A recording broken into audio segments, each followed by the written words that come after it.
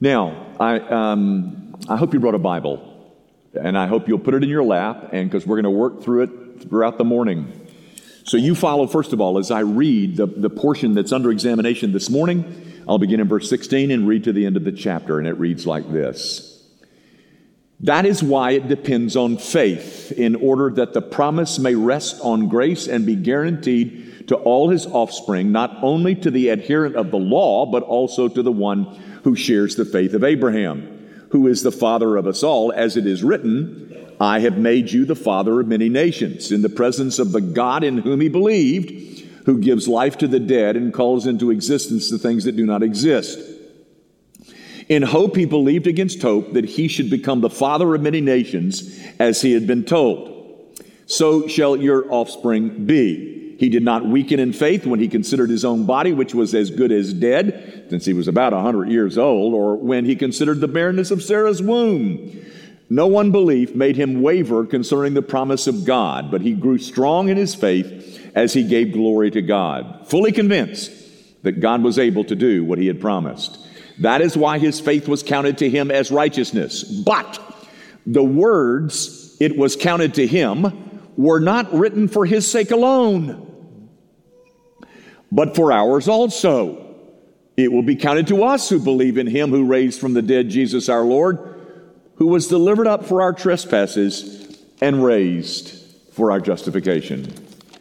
The grass withers and the flower fades, but the word of our God, this word, this endures forever. Guys, don't you love it when a text starts like this one did? That is why. Do you see what the apostle is doing? He is about to answer a question. He's about to explain some things that are important.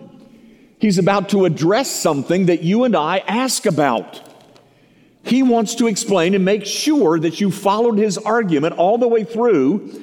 And so as he wraps this up, he says, that is why. He's about to address a why question. And that question being, why is it that salvation must be by grace, by faith through grace alone? Why?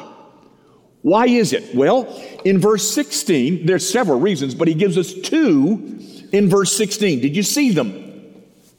That is why it depends on faith, in order that, there it is.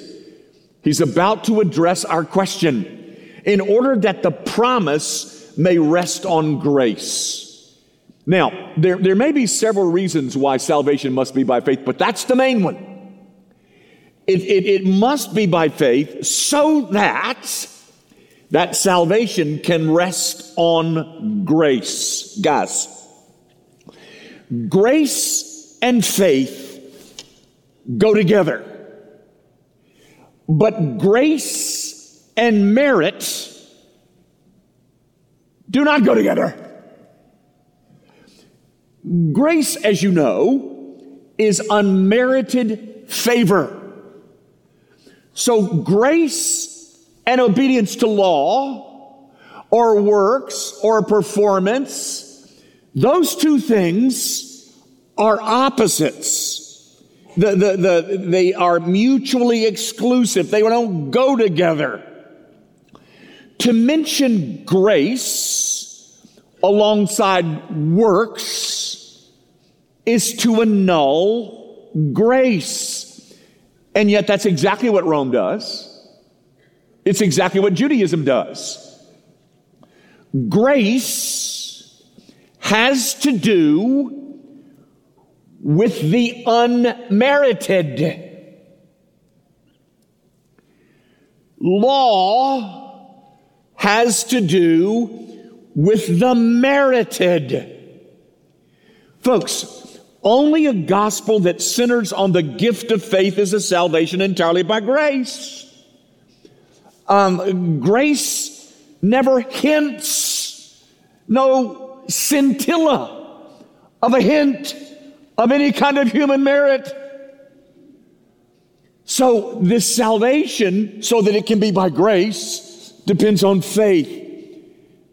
Gang, to throw anything else in there besides faith is to annul grace. So why is salvation by faith alone? So that it can rest on grace. Do you see what he did? You know, guys, there is a hymn that we sing. My hope is built on nothing less than Jesus' blood. And, you know that song. Well, the last line of that first stanza of that hymn goes like this. I dare not trust the sweetest frame, but wholly lean on Jesus' name. Gang, let me draw your attention to the first part of it. Here it is. I dare not. I dare not trust into any sweet frame. Oh, how sweet was the frame of my baptism. I dare not trust that. No. To trust in that is to undercut and to annul grace. I dare not trust the sweetest frame, but wholly lean. So you see, guys, that's the first thing he's done. But he's given you two reasons. Did you see it? He says, that is why it depends on faith, in order that the promise may rest on grace. And here comes the second reason. Be guaranteed to all his offspring, not only to the adherent of the law. You know who the adherent of the law is, don't you? Those are Jews. But you see, the gospel is to be broadcast to Jew and Gentile. But if the gospel rests on law, then you've just excluded Gentiles because they don't have any law. Judaism had law. But if you mean to say that one's salvation is dependent upon that law, then you've excluded Gentiles who were supposed to be included. That's why salvation rests on faith. Let me give you a third reason. Now, this is not in the text, and this is just kind of private and personal to me. A third reason why salvation must rest on faith and faith alone is that any attempt on our parts to save ourselves by our goodnesses is doomed to fail. It has failed, it always will fail, because the moment I choose that as my option, that I'm going to, be a good little boy, I will ruin that effort within 90 seconds, or maybe 60 seconds. Proof? Guys, Jesus gave us the great commandment. You know what that is. Here's the great commandment, that you should love the Lord your God with all your heart, with all your soul, with all your mind.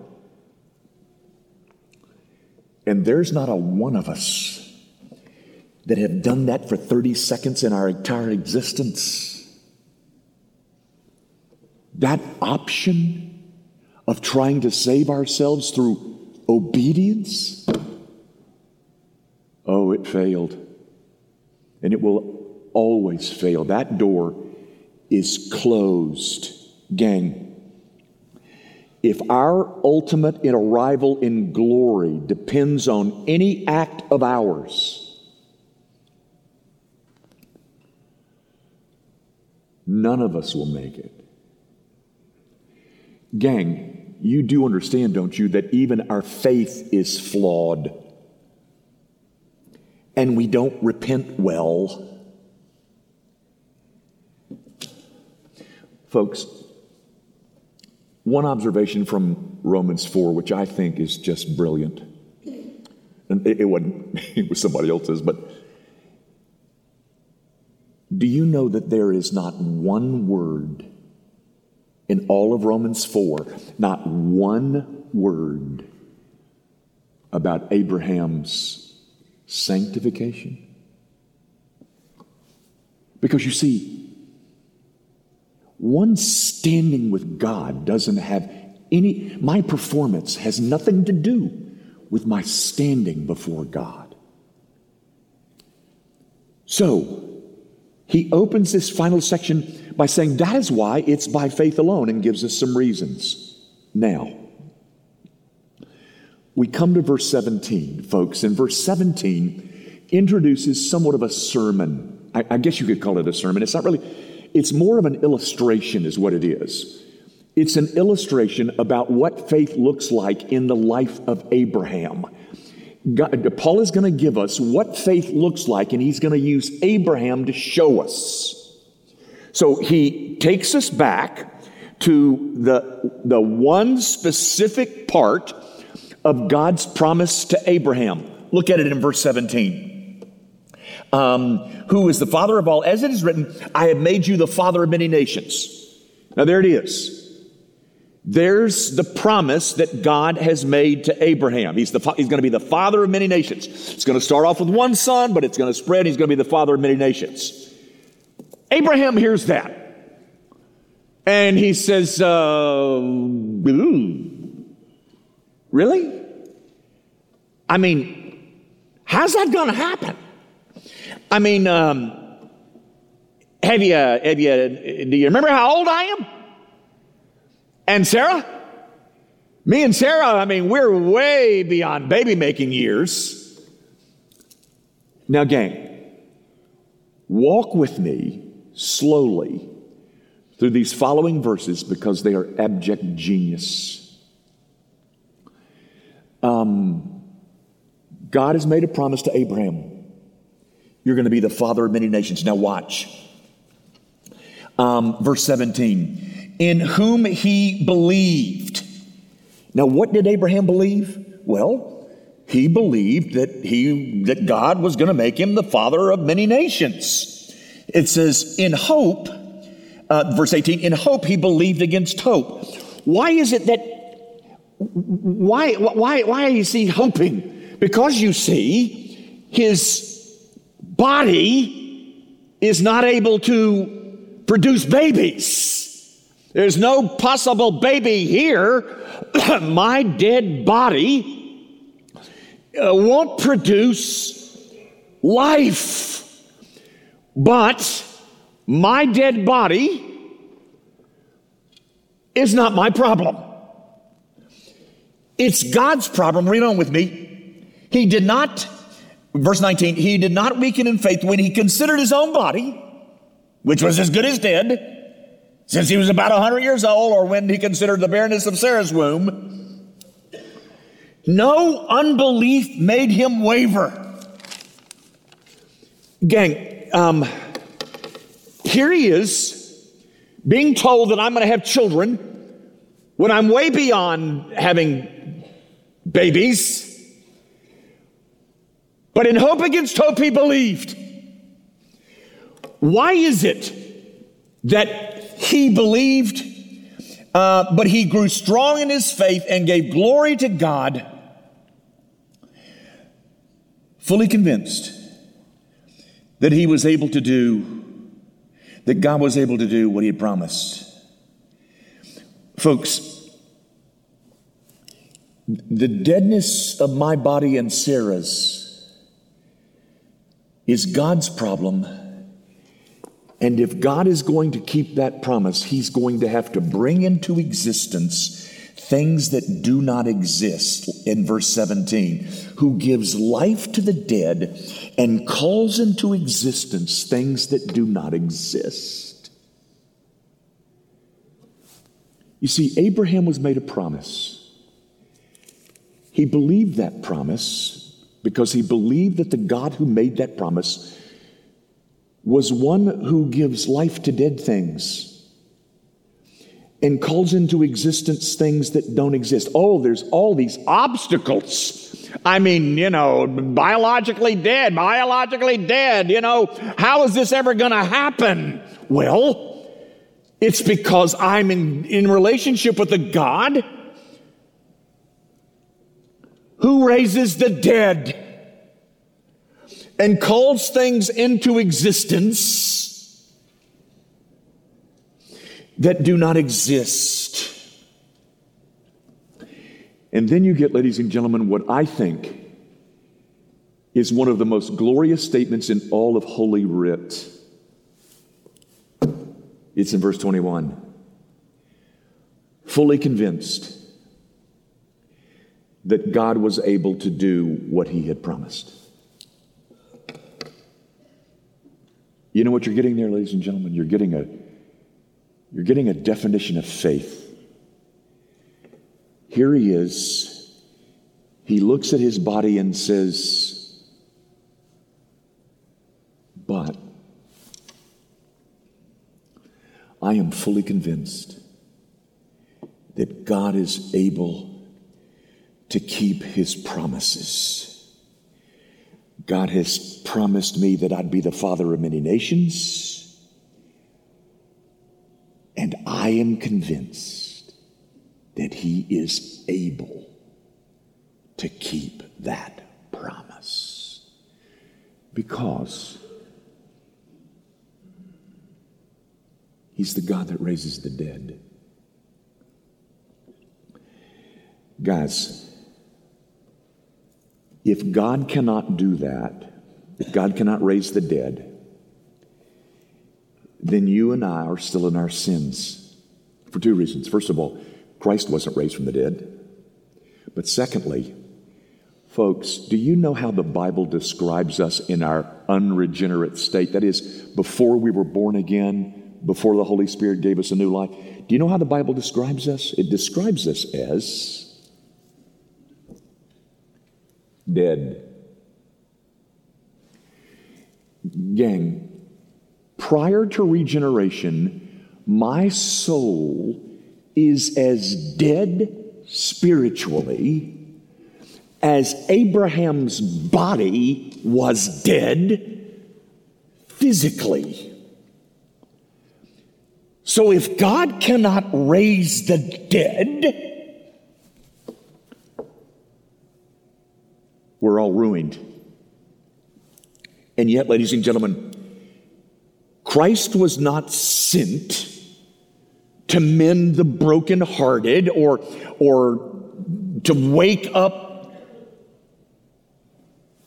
sleepy people, or to advise confused people, or inspire bored people, or to spur on lazy people, or to educate ignorant people. Jesus Christ was sent to raise the dead.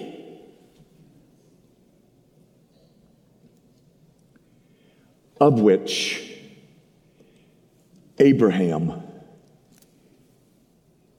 is an example.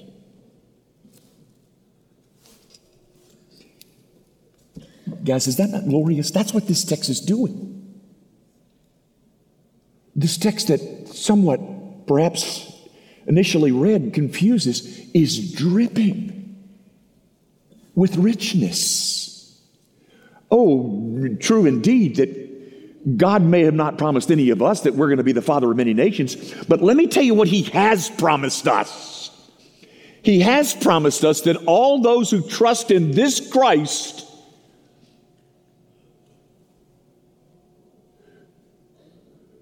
will enjoy an eternity of felicity and bliss in his presence.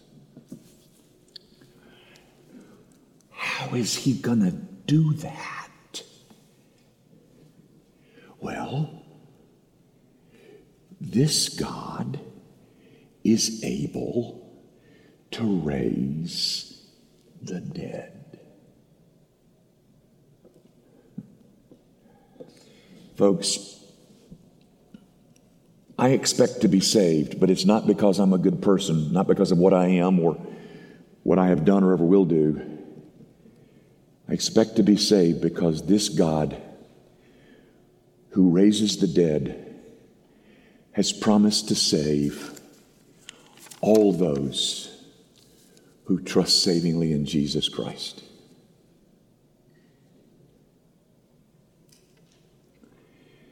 And people of faith say, fully convinced that he is able to do what he has promised. Gang, there is faith defined. Oh, but Jimmy, when I look at all the obstacles of me getting from this life to that one, and you know how much I fear death, how will God get me from this place to an eternity where there's no more sin and no more tears and no more death? Well, the same God who raised Abraham's body and Sarah's body and called into existence things that did not exist, this God who is able to do that is the same God that has promised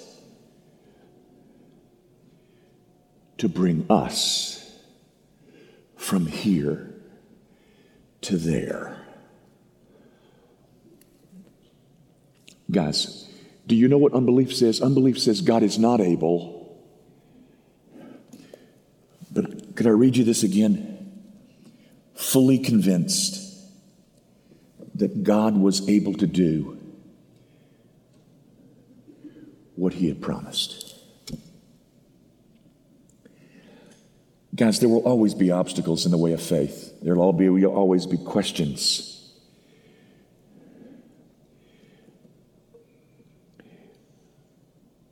So,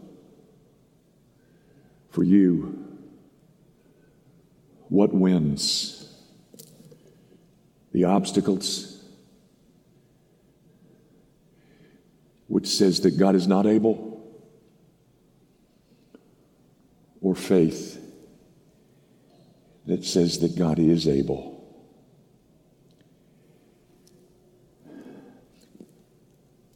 Now, guys, in these final three verses, I've got to mention them before I close, verses 23, 24, and 25. Paul returns to that primary theme of this chapter, which is the doctrine of justification by faith alone. And I want you to notice in verse 24, the object of the faith. This is interesting. But for ours also, it will be counted to us who believe in him who raised from the dead Jesus our Lord. Do you see what it says in verse 24? Who is to be the object of our faith?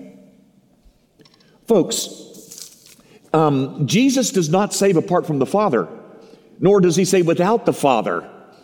Jesus gave himself for us, yes, but it is the Father who gave us Jesus. And that Jesus is the only way back to that God.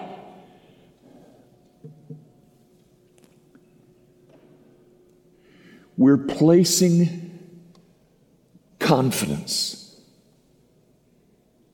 in a God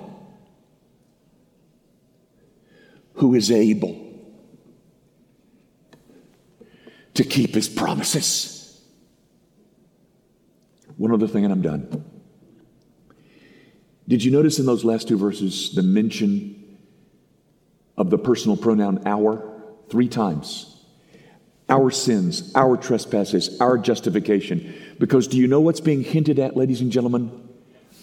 That there is a substitute. That substitute representing his people.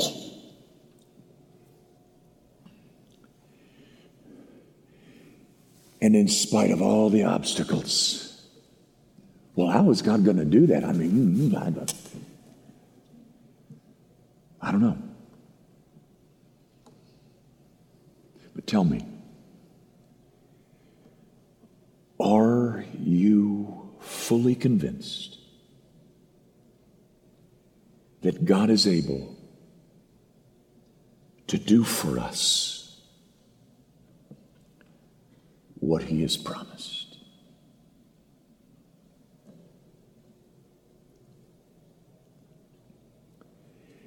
In spite of all the obstacles, Christians are people who are fully convinced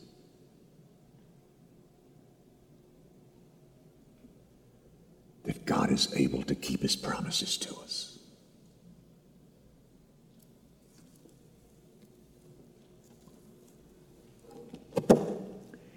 Oh, God, forgive us that we are so quick to point out the obstacles and to forget the God who made the promise. It is you, O God, who has promised to save the undeserving. You've promised to save people who deserve something else.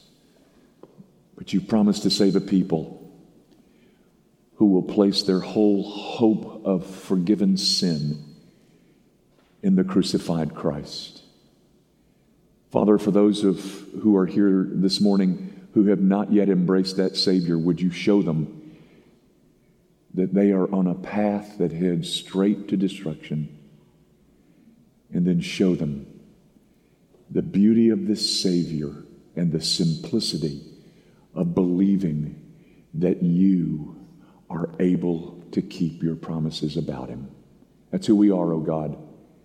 We rejoice in what you've promised, and we are glad to see you do it in any way you choose, because we feel you are able. Might you be seen in all of your ability this morning, on display in Christ and him crucified. We pray in his name. Amen.